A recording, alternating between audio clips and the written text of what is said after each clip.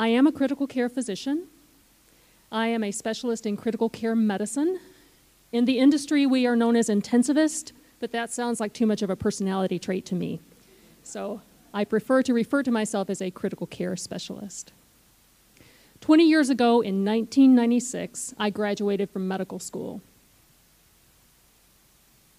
I was a finely tuned product of a well-oiled machine called conventional medicine that is designed to produce body mechanics who are capable of diagnosing and treating disease. And I was prepared for that. But I was not prepared for meeting Samuel. When I met Samuel, I was an intern, the lowest person on the totem pole. And there's a distinct hierarchy when you're in training for medical school. You start as the intern, you progress to being a resident, you become a fellow, an attending, but the job of the intern is to admit patients to the hospital to your service. So I admitted Samuel to our medicine service with belly pain. We soon discovered that Samuel had a bowel obstruction, an obstruction of the gut. And typically when that happens, you can just start an IV, give them some bowel rest, and it will resolve. But Samuel's gut did not improve. His belly pain worsened. And we did a CAT scan which showed that he had twisted bowel that would need surgery. His bowel was strangulated and it was under attack from loss of oxygen. So I went back and told Samuel, hey, this is not just a simple bowel obstruction. You're going to need surgery. And he said, oh no, I will never do that again. Because the last time I did surgery on me, I saw the whole thing. I saw them cut me open. I saw my guts laid out. So you will never do surgery on me again. I didn't know what to say. My immediate thought was, did something go wrong with anesthesia? But then I thought, if something went wrong with anesthesia, he would have felt pain. So I asked him, well, did you feel pain?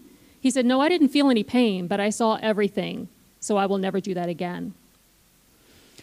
Being a new intern, I thought, well, I know a lot. I just graduated from medical school, so I know a thing or two, but I don't know everything. So my immediate left brain thought was, this is probably something I haven't heard of yet. It's probably a psychiatric fugue state or some phenomenon that I am just not aware of. So I went to my resident physician and I said, hey, Samuel said he won't do surgery again because the last time he did, he saw his surgery from above. And I will never forget the look the resident gave me. I could see him trying to come up with a response, and he finally said, whatever you tell our attending physician on rounds tomorrow morning, I wouldn't say that.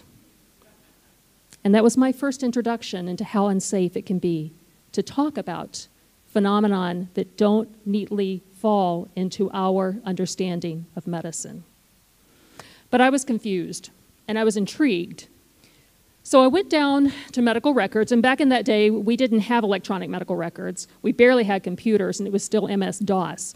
So I came up with a pile of manila folders, and what I was looking for was the anesthesiologist report, because I knew that the anesthesiology report would record any signs of physiological distress during surgery.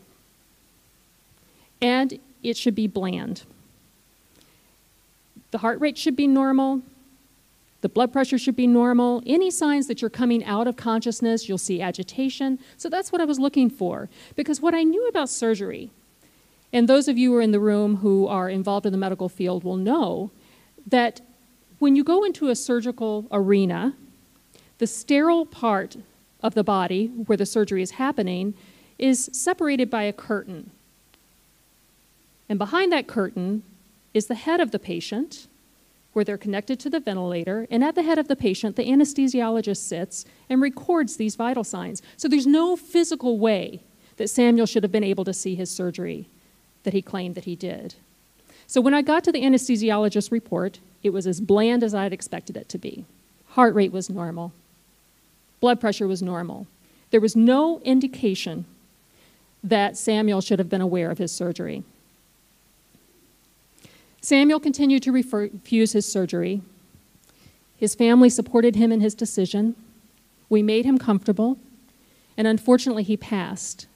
He died from his disease, and that stuck with me because I thought there's a failure on my part to not be able to completely understand what happened to Samuel, and by not understanding it, I am unable to help him understand a fear that informed his choice to die rather than to undergo a traumatic experience.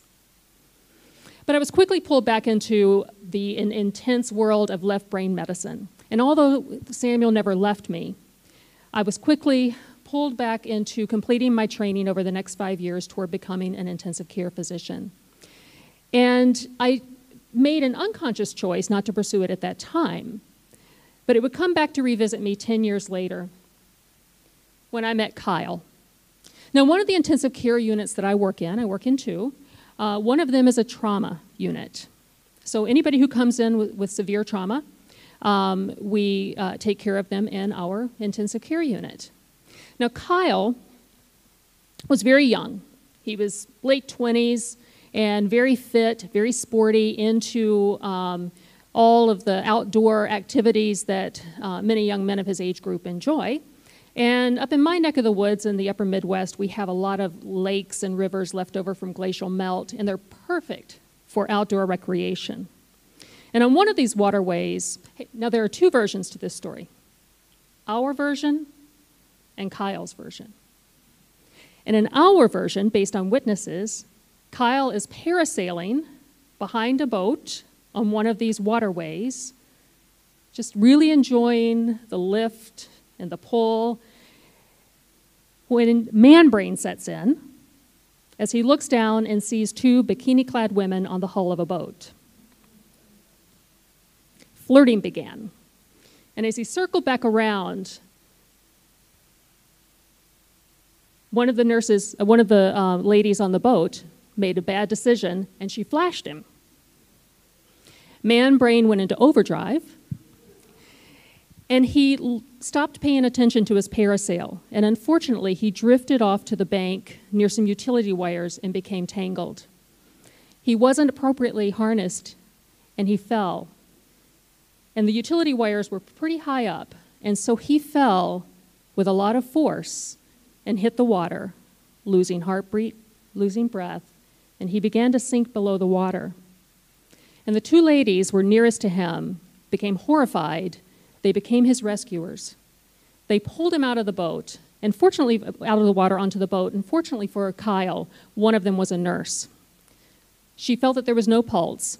She began doing CPR. She resuscitated him. She became his rescuer. Kyle's version. I was floating up in the air. I was having a good time when I noticed these two babes hanging out on a boat. I caught some wind, and I started floating up, and I thought, this is great. I've never been this high before. And then I happened to look down and see this guy falling down toward the water, and he was quite a ways up, and I thought, this is not going to be good. And I watched him hit the water, but then the next thing I know, I'm laying on the hull of the boat, staring up into the faces of these two babes, and I feel kind of floaty. And I can only imagine that at this point, Kyle heard celestial music of the Sports Illustrated type. But it was not lost on him. Kyle knew that something unusual had happened, and it transformed him, and he would tell anyone who would listen. He was totally void of the fear of death because he knew that he had been separated from his body. He had watched himself drowned, and he said, I am not afraid to die, especially if it means diving headfirst into a bunch of bikini-clad women. 2 years later, I was called to the ICU at the other campus where I work because Howard was trying to die. He was in cardiac arrest, and when I arrived in the room, they were doing chest compressions and had already started the process of giving medications we know can resuscitate the heart. Howard had been an elective patient for surgery, but unfortunately he was a heavy drinker, And because he started going through very vigorous alcohol withdrawal, we were not able to remove the ventilator and the technologies that we use to support patients right away. Now, one of the things that we know about everyday heavy drinkers is that sometimes magnesium levels can be quite low. And it's not always represented well in the blood work. It can actually be lower than it appears on your labs. But one of the things that can happen with a low magnesium level is that you can have a cardiac arrest. And that's what had happened to Howard. So we were doing chest compressions on him. He survived. And days later, whenever we were able to remove the ventilator and allow him to talk to us, he told us an incredible story. He told us a story of us working on him and him seeing it all from above. Now, one of the things that he noted was the fact that I was wearing a very green shirt that day. And that was interesting to him because that was his first cue that something was out of the ordinary. He remembers a bright color of green, and he locked in on it. And because he locked in on that color, he locked in on me. And because he locked in on me, he was able to tell me about me, doing chest compressions on him, giving him medication, and so many incredible details of his resuscitation. He was also able to tell us some of the things that had happened that were kind of humorous. You get the impression watching television that sometimes cardiac resuscitations or the codes that we use to resuscitate people are very hectic and chaotic, and that's typically not the case. In the intensive care unit, and particularly in Howard's case, we had plenty of time to resuscitate him and to give him the magnesium and watch him come back to life. So it was very controlled.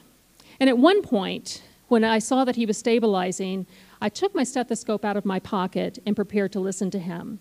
Now, the nice thing about lab coats is that they have pockets, and you can put a lot of things in those pockets. And because they're there and it's an opportunity, we do tend to fill them. And I had pens, granola bars, tea bags, along with my stethoscope. So when I pulled my stethoscope out of my pocket, everything came flying out. Everything that was tangled up with it. Pens came flying out, granola bars, tea bags. And Howard told me this. He said, there was so much stuff in that pocket, I thought a frog was going to come out next. But I was intrigued. Samuel, Kyle, and now Howard. I was really curious, and I wanted to know more. So I gave it a lot of thought. If these people are telling me about their experiences unsolicited, how many times is it happening that I don't know about because I don't ask? So I came up with an idea of posing a very benign question, something that wasn't threatening, something that was neutral, so that if something happened, they would perceive it as an invitation to talk, and if nothing had happened, it didn't seem out of the ordinary. So I came up with the unusual question. I would ask patients who had had what would seem like the perfect recipe to have a near-death experience. After they recovered from their cardiac arrest, I would ask, did anything unusual happen when you died? Did anything unusual happen whenever you experienced cardiac death, when your heart stopped? The first time I asked that question was to Cora. Cora had come in from her home where her heart had stopped beating, her husband had called 911, and she was resuscitated. And when she had recovered, and I was able to talk with her, I said, did anything unusual happen when you experienced your cardiac arrest? And she said, no, and I was so disappointed. It turns out that Cora was well-versed in near-death experiences. She had read a lot about them. She read a lot about metaphysical phenomenon. So when she woke up and found that she had had a cardiac arrest and nothing had happened, she felt a bit cheated. But we talked about it. And we came to the same conclusion, that perhaps she didn't need the experience. She didn't need that moment where her reality is ripped apart and she's invited to consider other possibilities. The second time I asked that question was to Diane, who, like Cora, had had a cardiac arrest. And when she recovered to the point that I could ask her, Diane, did anything unusual happen when your heart stopped? I could see her face crumple, and she started to sob. And she explained to me how 10 years ago, 10 years before her cardiac arrest, she had actually been in a terrible car accident and had experienced severe head trauma. And after this head trauma, she recalled to her doctors and her family a very detailed near-death experience where she had actually died. She was aware that she had passed. She met a very loving being who told her that she would have to return. And when she returned, one thing that Diane found is that she had some abilities before that she didn't have. She was very intuitive, and she would be able to tell if someone was going to die. She'd be able to tell if someone was going to be in an accident. And she was very vocal about this. But her family was very uncomfortable. It didn't fit their belief system very well at all. And so they put a lot of pressure on her to shut down. Her abilities didn't stop, but her sharing them did. So when she had her cardiac arrest, and I asked her, did anything unusual happen? She told me it had. That she had met with that same benevolent being that she had 10 years earlier. And it was incredibly reassuring to her. But she had fear that this experience that had meant so much to her would not be able to be shared, and that she would have to contain it. So Diane needed the question. She needed me to ask. She needed me to provide a safe space for her to share her experience. I've asked the question a lot over the years. I've asked it so much, in fact, that I'm beginning to wonder if it follows me spontaneously, as an unspoken question that hangs there. I think the energy of it is with me now because I notice more than ever people will spontaneously tell me their experiences without me asking the question. This happened when I met Henry.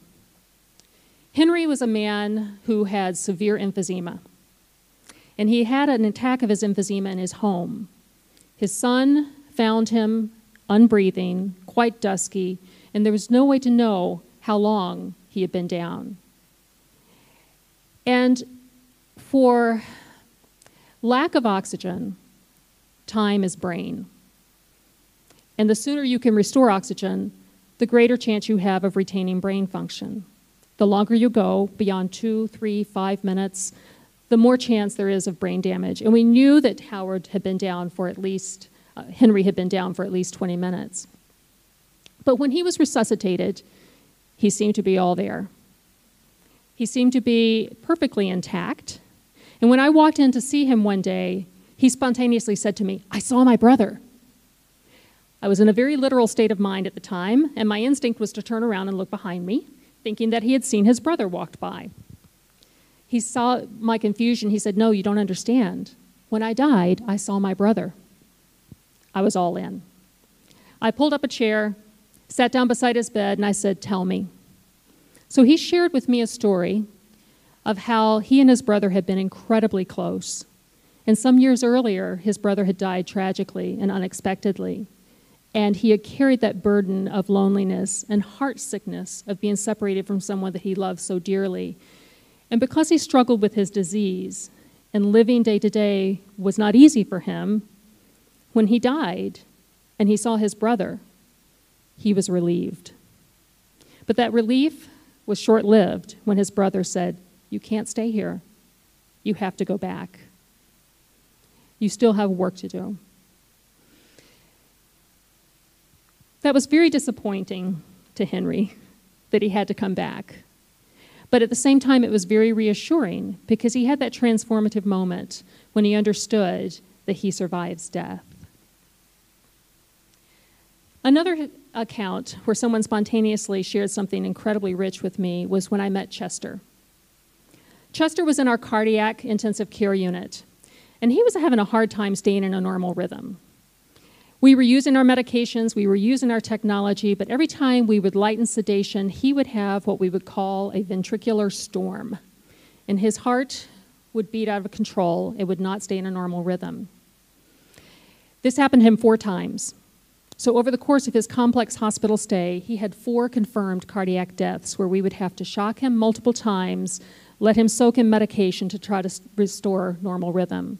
When we finally had stability and we were able to wake him up, he told us something incredibly intriguing. It only took 1 cardiac death for him to realize that he could go out of his body. And he took advantage of that because it was pretty boring laying in bed.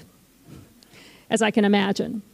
So he told us a very intriguing experience of only being loosely tied to his body in subsequent cardiac arrests. And while he didn't have necessarily a threshold experience of crossing over, seeing a tunnel, a bright light, or connecting with loving beings, he still had this experience of being able, in his perception, to get up and walk around. When he recovered, what he also noted is that he was able to hear conversations over distance, particularly with those with whom he had a very strong heart connection, like his family. He described an incident where his grandson was playing with a toy train in the waiting room that his daughter had purchased for him on that very day. And so when he shared that with his family, they just looked at him with disbelief. There was no way that he could have known about this toy train except to have seen it from outside of his physical body. Because from the moment that he woke up and was telling us that story, he had not left the ICU. Another thing that Chester noted is that he had heightened physical sensory awareness. He was able to see. He didn't need his glasses. He was able to hear. He didn't need his hearing aids. And that was something that was noteworthy to all of us. But that ability to see with such clarity and hear with such perfection slowly faded over about 3 to 4 weeks. And he was trying to hold on to it because it was nice to not be connected to those devices that he was so dependent on for so many years.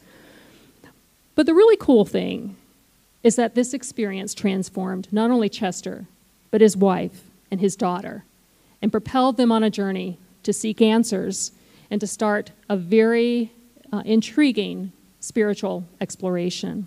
It had served its purpose. You know, usually whenever people have unusual things happen to them during severe illness or trauma, they can usually put 2 and 2 together and figure out, wait a minute, something odd is happening here. I see my body down there. Or something unusual happened. I just saw my grandmother who passed away years ago. They can usually put it together. And that is easier to negotiate with when you're trying to help them understand what happened to them and help them understand what it meant to them.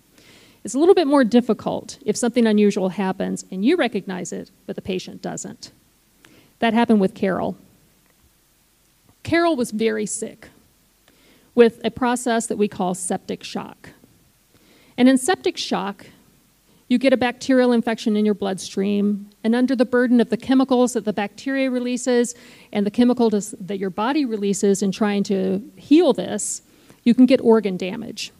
All of your normal body function is essentially taken offline, and you become incredibly dependent on our medications and our technology to keep you alive.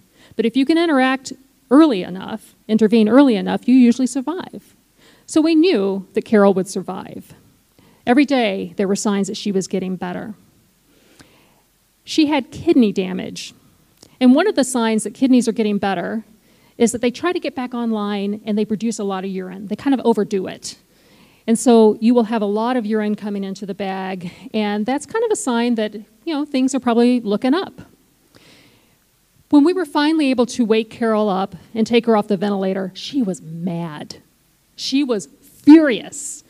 She told us, I had to go to the bathroom. I kept trying to tell the nurse I had to go to the bathroom, and she just ignored me. And I know she could hear me because she was standing right there working on the computer on the wall, and every time I said, hey, I have to go to the bathroom, she would just pretend like she didn't hear me. When she turned around and listened to me with her stethoscope, and she was just this far from my face, I said, lady, I have to go to the bathroom, and she ignored me. So I thought to myself, this is Carol speaking, I'll take the matters into my own hands and I'll go look for the bathroom myself. So I got out of bed and I started walking around looking for the bathroom, and you apparently don't have any bathrooms here in the ICU. So I asked the secretary, and this is where it got interesting, because the secretary that she described perfectly, who also apparently ignored her request for the bathroom, was not working on the day that Carol woke up. In fact, she only worked part-time, and she had worked 2 days before, the day that Carol happened to be producing a lot of urine. She described Meg as a very petite lady with spiky blonde hair and dark roots. Meg was not working that day. But Meg apparently ignored her too. So Carol said, I decided to go looking for the bathroom myself. So I went out into the hall, through the hydraulic doors, by the way, and I wanted to ask her, did you open the doors or go through them? But it didn't seem appropriate. Carol looked around for a bathroom, got frustrated, and said, fine, I'll just go back to bed. I'll use the bathroom, and they'll have to clean it up. That's what they get for ignoring me. So the nurse and I were in there listening to her, and we had an idea of what might have happened. We realized that she didn't have that context. So I tried to explain to her, or suggested to her, that perhaps she'd had an experience of consciousness. Perhaps she'd had an experience where her physical body had been separated, where her consciousness had been separated from her physical body, and she was able to get out and move. But that didn't fly with Carol. She just looked at me like I was dumb. She was fairly convinced that we were very rude, and she said that she wanted to write a report. She wanted to file a complaint, and she did. She filed a complaint, putting pen to paper to tell us how inattentive and bad we were for not showing her where the bathroom was. Now, I know the nurse manager very well, and she and I have had, over the past 15 years, lots of interesting discussions about things that can happen that don't fit neatly into our preconceived notions of physical reality. And she came to me with this report, and she said, I knew this could only be your patient, Laurin.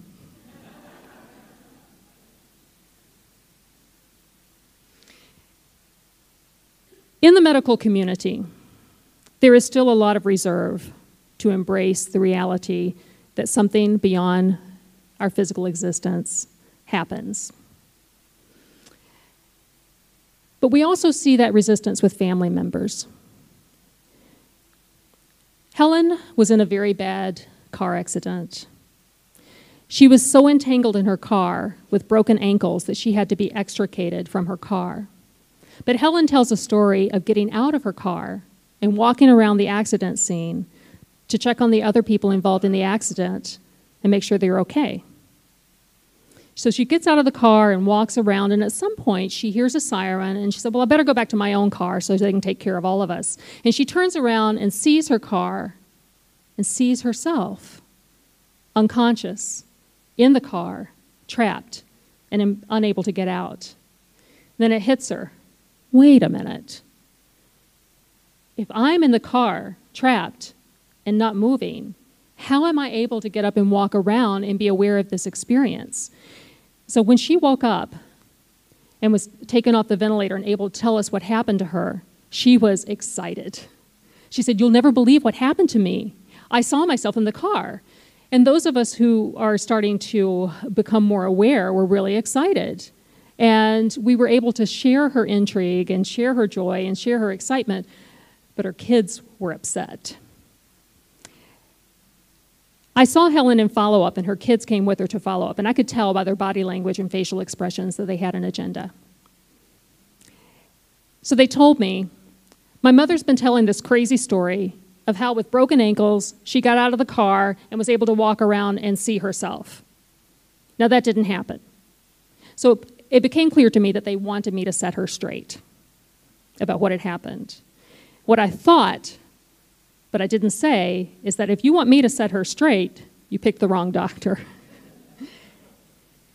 If you want me to set her straight about something that she believes firmly happened, that you feel didn't happen, I can't do that. So I thought about how I can move forward to help facilitate a conversation that helps this family. Because at that point, it wasn't about me saying, hey, this stuff exists whether you believe in it or not, deal with it. That's not the point, and it doesn't help them. We eventually arrived at a consensus where I said, listen, your mom experienced something that seems very important to her. She can't prove to you that it happened. You can't prove that it didn't happen. So can we agree on a middle ground where we honor her truth and let her keep that experience?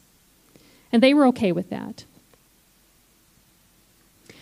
Another similar experience where families were just very resistant about the potential for something else to exist outside of physical reality was when I met Sandy.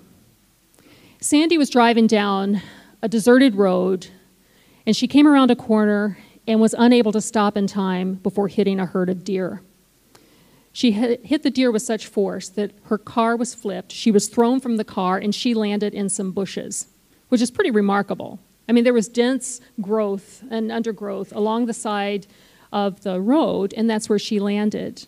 Now, what's interesting about Sandy is she didn't completely lose consciousness. She was aware of the process. She was aware of hitting the deer. She remembered being thrown from the car. Usually when someone experiences trauma or due to a severe accident, there tends to be this protective veil of forgetfulness, and most people won't really remember the crash. They'll say, the last thing I remember is hitting the brakes, or the last thing I remember is something coming at me.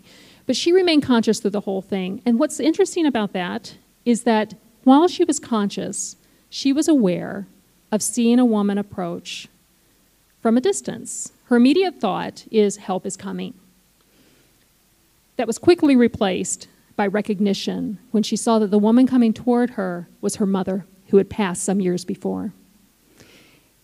This was incredible for her.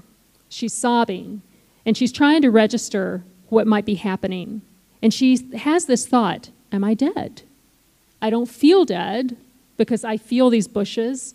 I'm aware of how uncomfortable it is to be stuck here and unable to move. Ambulances arrive. Her mother doesn't touch her. Her mother doesn't see her. Her mother doesn't say anything. And then as she's being moved to the ambulance, she slowly recedes. So when Sandy wakes up and tells us about this, she's emotional. She realizes this is a big deal, and it's transformative for her, because in that moment she understands she will see her mother again. Her son was furious. Stop talking nonsense. That didn't happen. You didn't see Grandma. Knock it off. So this was an ongoing conversation over several days. Some of them I witnessed, and perhaps some of them I didn't.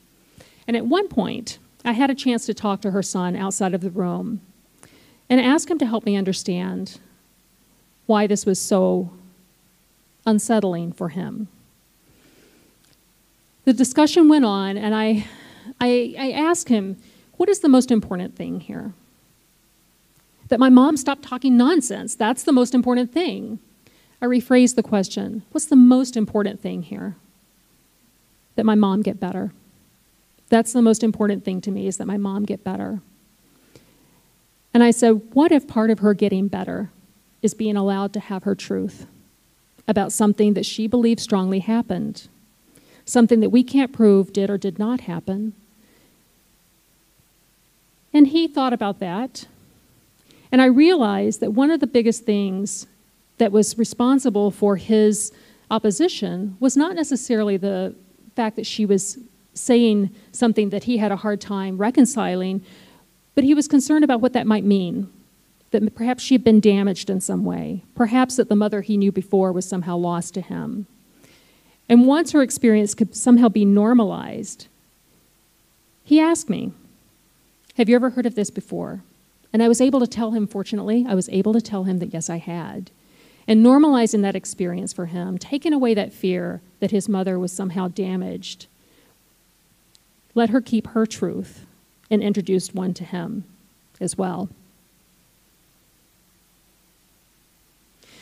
When you're learning a language, the more you speak it, the more fluent you become. And the more fluent you become, the better able you are to recognize novel words and their meaning without knowing what the word means exactly. You can understand the meaning of a new word by the context of the words and sentences around it, and you can understand the new word's meaning sometimes by the intonation of the person and the facial expressions of the person telling you that word. And I sometimes wonder if that's the way it is with near-death experiences and other experiences of consciousness phenomenon along that spectrum. And as we increase our fluency in understanding near-death experiences, how does that open up the door for us to recognize other things that don't fit neatly into our understanding of what's going on, the way that we understand it now? I began to think about this when I met Laurin. Laurin was a man who knew he had cancer before he actually had cancer. He was lying in bed one morning, and he was awake, but he was dreaming, or he thought he was. Lying there awake with his eyes closed, fully aware of his surroundings, he became aware of this image that was coming into form. And the image was pulsating. And there was something pipe-like and linear running through it. And he didn't know what he was seeing. But incredibly, Laurin says that at some point, this image began to talk to him and said, "Laurin, I'm your cancer. What are you going to do about it?" That was so out of his context. Laurin was a very straightforward man, a blue-collar worker in one of our local paper mills, no medical background, but he did have some artistic ability. So he grabbed some paper, started drawing what he had seen, called his doctor, and he said, I think I have cancer. I need a workup. Fortunately, his primary care doctor took him seriously, and they started an evaluation that soon revealed that Laurin had a mass in the right side of his chest wrapped around his pulmonary artery that was pulsating. When he was going over the CAT scans with his doctor, he pulled out his drawing and showed his oncologist, and there was uncanny similarity between what he had drawn and what was visible on the CAT scan. At some point, Laurin realized that he had a say-so. He entered into dialogue with his cancer, and at every stage, he would draw it. And this was not a friendly cancer. Anyone in this room who has any background in oncology will recognize that when I say large cell lung cancer, that's usually a very quickly fatal disease. It doesn't always respond well to therapy. But under in the context of treatment, his cancer did start to shrink. But Laurin felt like in the context of conversation, his cancer started to shrink. And he began to have this understanding, walking so near death with his cancer, that it was there to teach him something. So over the course of many months that his cancer went into remission, where it remains to this day, by the way, he was transformed. He was transformed with the residual effect being some of the takeaways that people experience with spontaneous near-death experiences. He no longer had a fear of death. He had a sense of purpose, altruism, a sense of introspection and connecting to the spiritual part of himself to say, what am I here for? If I survive this, what am I to do? So it made me wonder, does a near-death experience have to occur during a shocking event to our physiology? Or is it something that can happen as you are walking near death over weeks, months, or years? Fluency allows us to answer that question.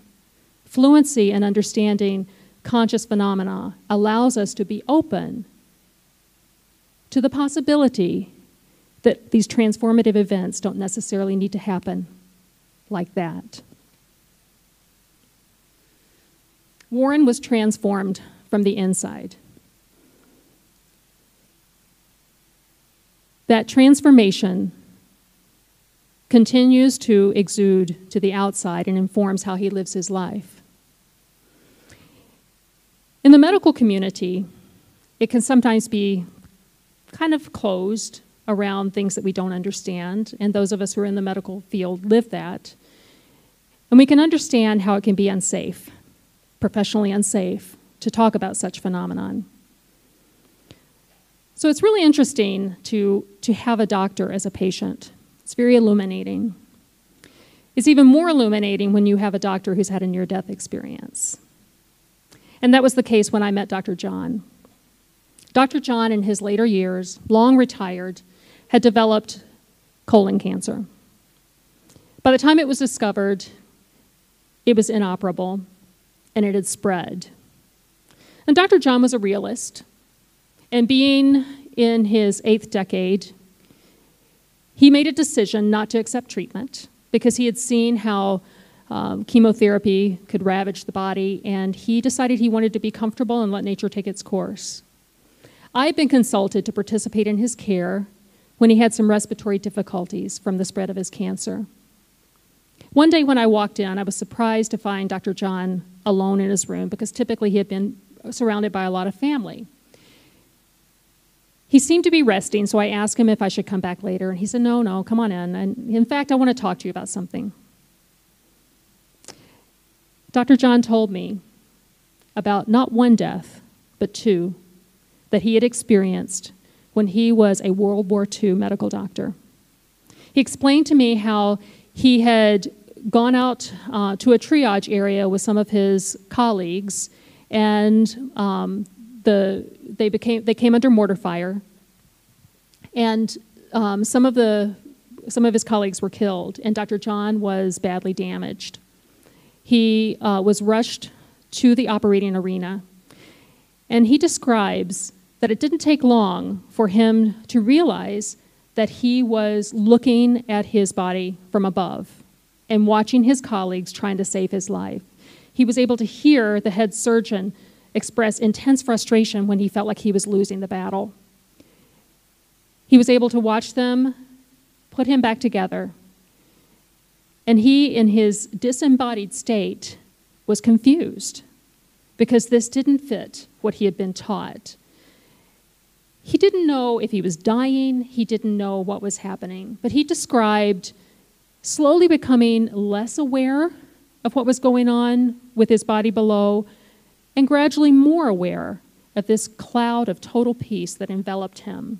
He described flashing lights moving all around him, and he just felt totally embraced and loved, at peace, no pain, and total removal of the fear of death. He was recovering in the ward after his surgery, trying to make sense of this.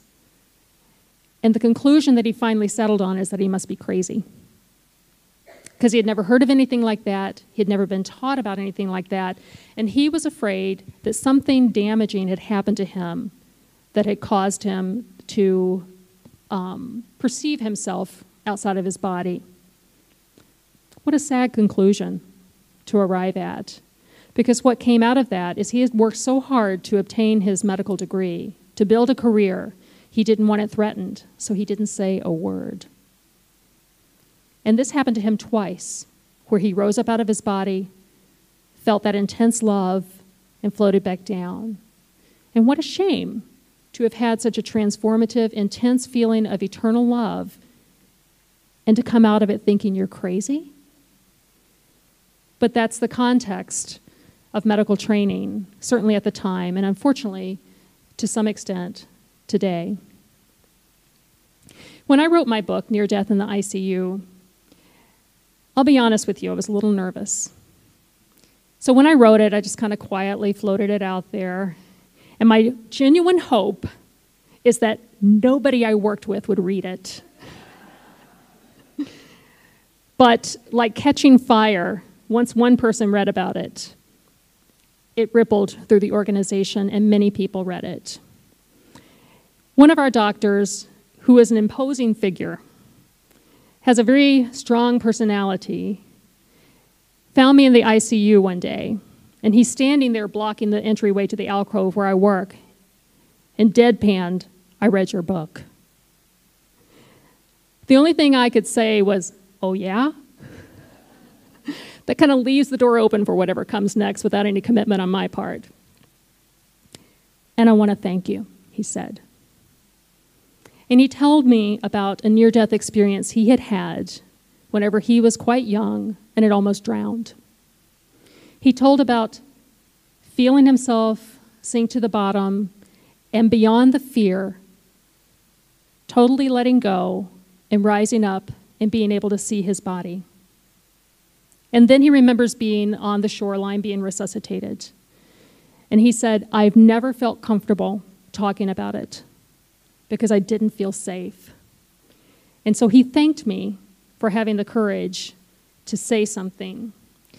So after my initial response of writing a book that I felt like my soul demanded, and that feeling of, I want to write it, but I don't want anybody to read it, all went away when I saw that this man that we all know and respect, it would be the last person that I would think would come forward and share something like that. It meant so much to me, but it also told me that perhaps medical transformation is an inside job. Perhaps it's a conversation that we need to be having at the bedside with our colleagues that slowly transforms how we view medicine.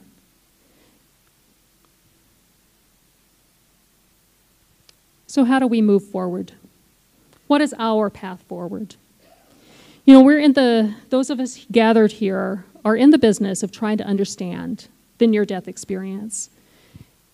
And good science demands that we try to understand patterns, try to understand commonalities, try to understand features, the reproducible things. But the danger with that comes when we try to over-categorize and over-homogenize an experience that is so uniquely human, because none of us are alike. We're all unique. You and I could go to a theater together. We could see two different movies, even though we're sitting right beside each other, staring at the same screen. Not because of what the movie is, but because of who we are. Because of all of our history, all of our personality, our unique makeup that makes us us and allows us to perceive the very same thing in a different way. So individualized. That kind of principle became apparent to me when, in asking the unusual question, I've noticed over the past couple of years that when someone does have a glimmer of something that could be interpreted as a near-death experiences, they judge it themselves. When I say, did anything unusual happen? Sometimes patients will say, well, I only felt like a sense of universal love and peace, and death was removed, fear of death. But I didn't have the white light experience. I didn't go through a tunnel. There was no life review, so no, I didn't have a near-death experience. That's unfortunate. It's exciting that the conversation is reaching the level of public awareness. But what we need to avoid is dogmatizing the experience so that those who do have it qualify their own experience in such a way that diminishes their ability to take the most important thing from it, and that is that experience of total transformation from something that happened. So my response to that is, I, as your doctor, am telling you, you clinically died. You, as a patient, are telling me you had this amazing experience of unconditional love and the removal of fear of death. You, my friend, had a near-death experience. So as we move forward, all of us, the invitation is to continue to be intellectually critical, to understand the phenomenon, but to have an open heart to the possibility that the near-death experience, the out-of-body experience during severe physical stress, and everything else that we have yet to learn about is all possible, because we don't know the whole story yet. Thank you.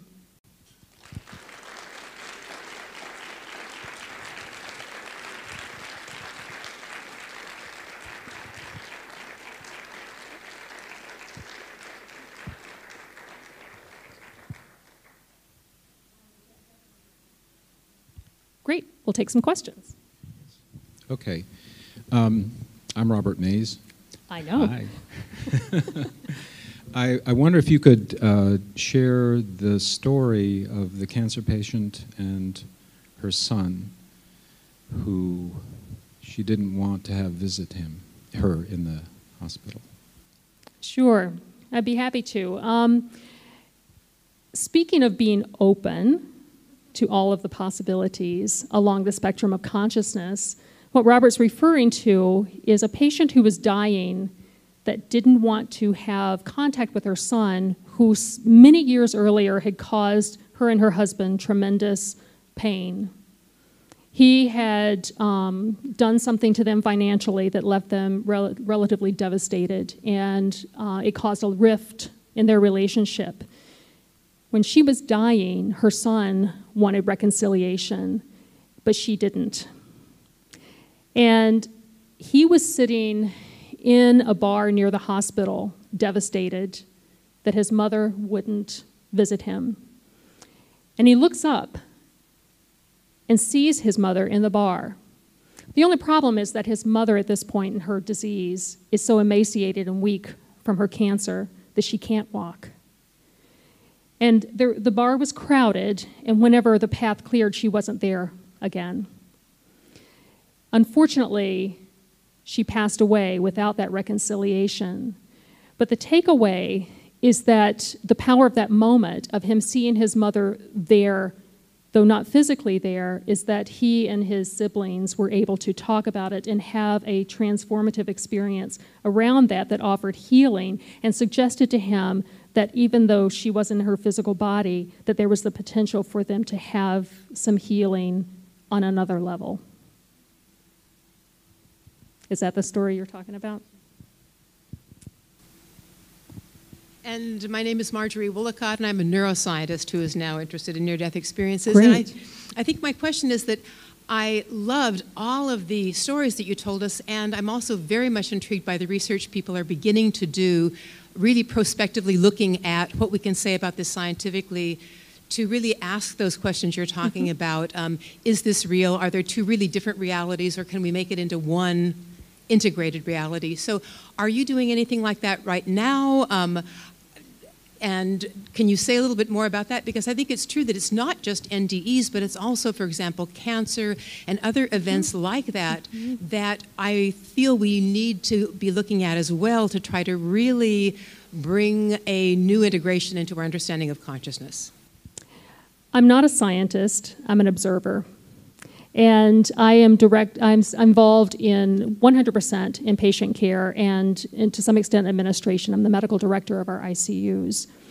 And to answer your question, my involvement in near-death experiences focuses very much on the relationship between patients and their caregivers. And I emphasize that we recognize that something unusual is happening, but is it that thing that's the most important thing here, or is it how we respond around it? What value do we offer the patient for that life-changing event that they had? So in my work, I'm not involved in that, but I think what I do is pretty important in being able to elevate the conversation and say, you know, there's something here that we know is unusual, and people much smarter than me are studying it. But what we can take away, what I can offer, is to say, let's respect your experience and help you get as much out of it as you can to integrate it into you to help heal you. Thank you. Thank you. Hi, I'm Lee Whitting. I'm a chaplain at a hospital. I work with in the ICU and with trauma patients and palliative care. And like you, I always ask when someone's coded. My question is always, well, did you see anything when you were on the other side? Which, as a chaplain, I can get away with. Yes. I'm wondering, in your hospital or in your work, have you found support from the chaplaincy? And also, have you dialogued with many of the other doctors about this? I know the one who appreciated your book so much because he'd had an experience, but I find still many doctors doubt that this is a reality. We have a strong relationship with our chaplains, and our chaplains, like you, are very present in the trauma unit. And actually, they do talk amongst themselves about it.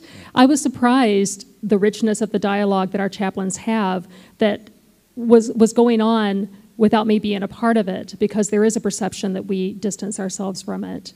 But now that the word is out, you know, we do talk a lot about it. In fact, one of our chaplains who no longer works with us was in finance as a career, had a near-death experience, and became a hospital chaplain. Excellent. And as far as conversations with colleagues, I didn't lose my job when I wrote the book. In fact, the first thing that happened is I became medical director after I wrote the book. So I took that as a positive sign that trust was still there and that had not been fractured. So my hope is that I can continue that conversation with my fellow physicians, nurse practitioners, nurses. Good. Thank you. Hello, my name is Kimberly Clark Sharp. I just came up here to say, yay you. In 1977, working as an intensive care unit social worker, I found a shoe on a ledge described by a patient who was undergoing resuscitation at the time, and spent until I found ions in utter aloneness with a magnificent story and a shoe in my hand that's in our garage to this day. So I just want to say welcome to the fold. It's wonderful. It's terrific to meet you. I still think you're brave, even though you got promoted to director, and God bless you. Thank you.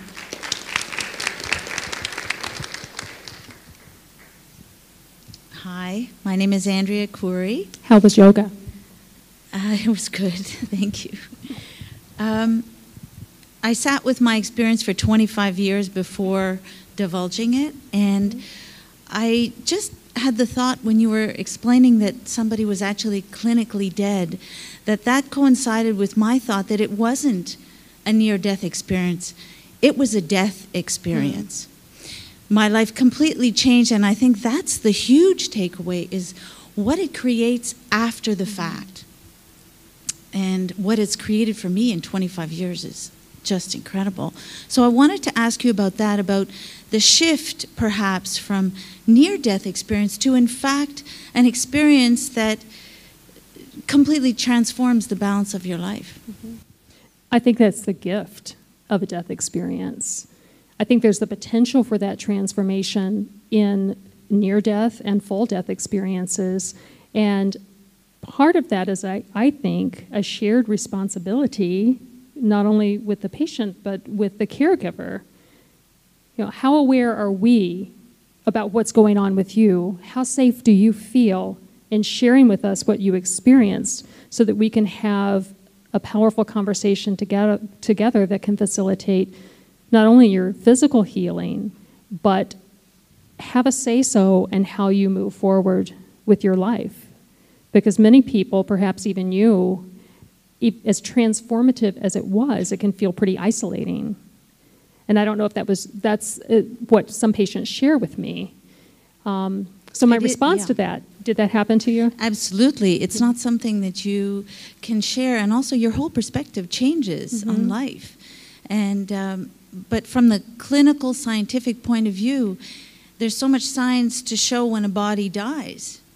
So that if we could accept that, in fact, it is a death experience, imagine how it just changes the perspective of it. To me, anyway, it just completely, what was explained to me afterwards is that it was a lot simpler for me to die, and then for me to come back into the same body with all these givens, but be a completely different human being so that I could then really carry on the work I was supposed to do. That's how it was explained to me. Sounds like a pretty good explanation. Yeah. Thank you.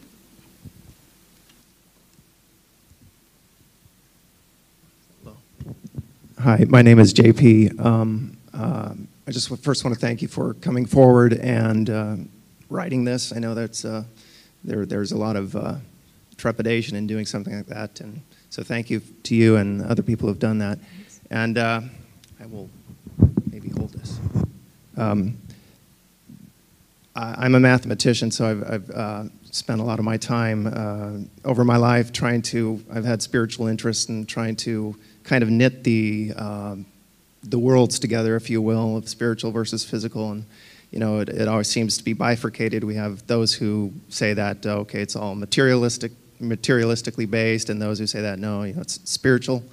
When did the two come together? And perhaps this is not so much of a question as just an item to put out there. And it's that as I go through and I watch YouTube videos and read about near-death experiences, I also watch the other half who wants to say that, no, it's just because of the hypoxia and so forth. And there's a part of me that kind of reacts with a little bit of fear that, oh no, they're figuring it out. Because every once in a while you come across something which is like, oh, okay, we figured out how out-of-body experiences work and so forth. But one of the things that I've spent a lot of my time over the years looking at is this idea of cause and effect. And I think we all walk around with supposing that, oh yeah, we know that A causes B, and when I turn the car turns, the car doesn't turn, and then I turn the wheel, et cetera. We have this definite idea of what causes what in this life. But I just like to propose or to perhaps others have said this, but I want to reinforce the idea that maybe it's the idea of causation is not so plain and neat as we think, and is perhaps more of a concomitant concurrence of things, rather, so that even if at some point some physiology is discovered that such and such spikes occur and leaves a memory trace, etc., that it's just as likely that the spiritual leaves a physical trace as it is that the physical causes some spiritual recognition, and the obvious or perhaps the most prominent occurrence of this is our own consciousness. We tend to have this materialistic explanation that, the brain is doing such and such and giving rise to this, quote, illusion that I exist. But I think a lot of people here especially know that that's not true at all. So it's just an idea, not necessarily question that. Well, even if they, quote, figure it out, that's really not figuring it out. It's just a tying of the two ends together. And again, the spiritual leaves a trace in the physical, just as certainly as the physical can leave a trace in the spiritual. So just want to leave that out there, and free to comment as you wish. I would like to comment. I do wish. Okay. I hope we do figure it out. And I think that if we figure it out, there's still the opportunity for it not to take away the magic and the transformative power of that experience, because in as much as we think it may be a spiritual experience, and probably is, it's also a human experience. And in the same way that we now understand the miracle of conception and birth, and we're still blown away by it every single time, there's the potential for, with our growing understanding of consciousness phenomenon, that we can still hold that same awe, and it can still hold that potential. Understanding a phenomena shouldn't rob us of that ability to let it change us and transform us.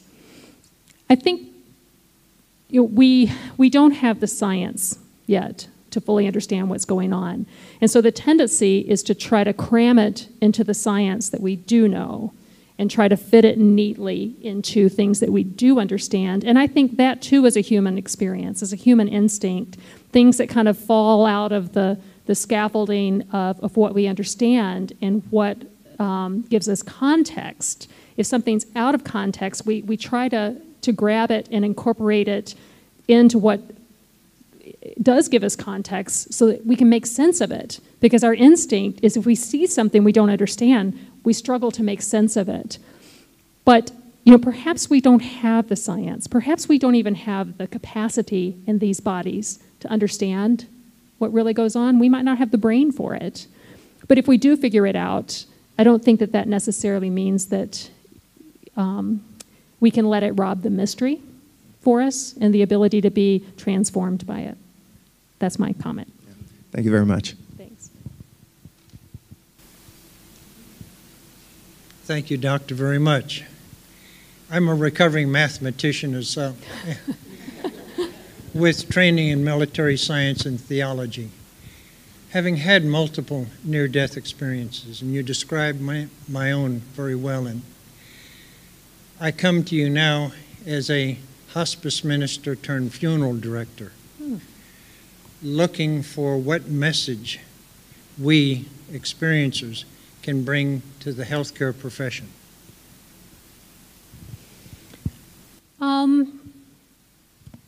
I think just that, your own experience. I think that particularly those people who are near-death experiences, having the courage. Our responsibility is to create an environment where you feel safe talking about it. Feeling safe talking about it furthers the dialogue. And the ability, no matter your profession, hospice, I mean, that's just like chaplains, that's a much more comfortable conversation. But I think one of the most important things is to continue to show up. Everybody who participates in this conversation, be it skeptic or believer, is to continue to show up and to have dialogue. And I think the more we talk about it, I think we're finding the more that we talk about it, the more comfortable we are talking about it, and the more comfortable we are talking about it, the further down the road we can get in accepting it. Thank you. Thank you, Doctor, for your wisdom and sharing and making people feel comfortable. I just got this inspiration to talk about the science and the physical realm. I don't know, I'm not a scientist, but Dr. Barbara Brennan was a NASA scientist. Hands of Light was her book. Ancient times talk about the chakras and the energy field and the light and the sound. Is that the science that we're reaching for? It's already in picture form. It's already, people learn how to heal with those modalities. Is that? It's a question, like, is that the science that the doctors could actually embrace? I think that, I don't know the answer to that question fundamentally, but I have an observation. And again, it kind of hinges on what I said to, what I've said to others, is that there is a recognition that is slow in coming that is embracing other ideas. And we have nurses in our facility that do healing touch. Mm-hmm. That never would have happened 10 years ago. Mm-hmm. So I think, it's like extending a circle of comfort. I'm uncomfortable outside of this circle, but I just barely noticed that you made that circle a little bit bigger. Okay, I'm uncomfortable with that. And, constantly, just slowly and deliberately and faithfully expanding the boundaries of the circle of conversation and modalities that we're comfortable with.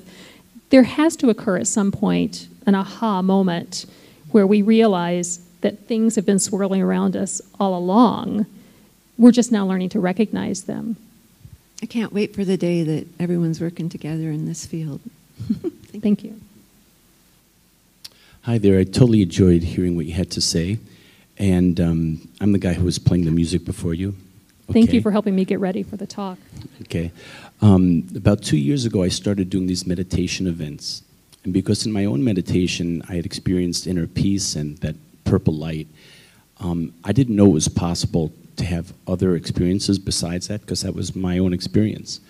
And from the first event that I did, at least 5 people in the room shared having an experience where they had spiritual travel and a conversation with one of their loved ones on the heavenly side, somebody who had already died. It was very surprising for me, okay? And now, almost 2 years later, there's about 2,700 people at my events who have had that experience of either reconnecting with one of their loved ones or having an experience with one of the Ascended Masters. But the reason why I'm sharing this with you is because the people who come to my events, basically 80% of them have experiences reconnecting or with an Ascended Master. But 100% of the people in the audience who have had a near-death experience have one of those experiences. So I just wanted to share that with you. Thank you for sharing that. And that actually brings up a very important point, that we have a perception that certain phenomena of consciousness are only possible by happenstance. Mm-hmm. But there are plenty of people who explore different modalities that can help bridge that divide between our physical reality and a non-physical reality. In music and sound, those technologies are very intriguing facilitators. They seem to kind of make that state a little bit easier to access. Scott Taylor is very experienced in sound technology and is doing a workshop on it later today, this week. Yeah, about exactly what you're talking about is that is also, in as much as we are observing near-death experiences and what that means, there's also a parallel curiosity about, is it something that's just spontaneous, or can we facilitate touching a different part of ourselves, different part of our existence? Well, all the religions talk about the inner light and the inner sound, so they're all connected to the source. Thank you. We have time for one more question. You're quite the raconteur. I just wonder if you could make some observations about how you would approach somebody who's had negative, hellish, quite the negative experiences.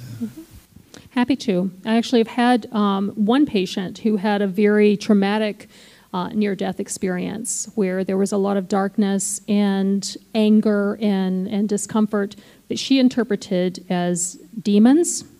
I'm not qualified to interpret her experience, but what we were able to do was to talk about it, and she came to an understanding that there was a lot of parallel between what she experienced after death and some of the strife and anger and internal conflict that she was having in her own life, which makes me wonder, is that, does what we experience here inform our experience when we cross over? So I feel woefully unqualified to interpret any of these experiences, but that was my question coming away from talking with her about her negative experience, is that something that we participate in creating? Laurin, in closing, could you tell us, you've told us so many wonderful things about adult critical care patients. Do you have any experiences with neonates or pediatric intensive care, or your colleagues are sharing that with you? It took me one pediatric rotation to realize that I needed to stay clear of pediatric ICUs. I have incredible respect for people who deal with these tender lives and are able to navigate the emotions of that. I don't have experience with children.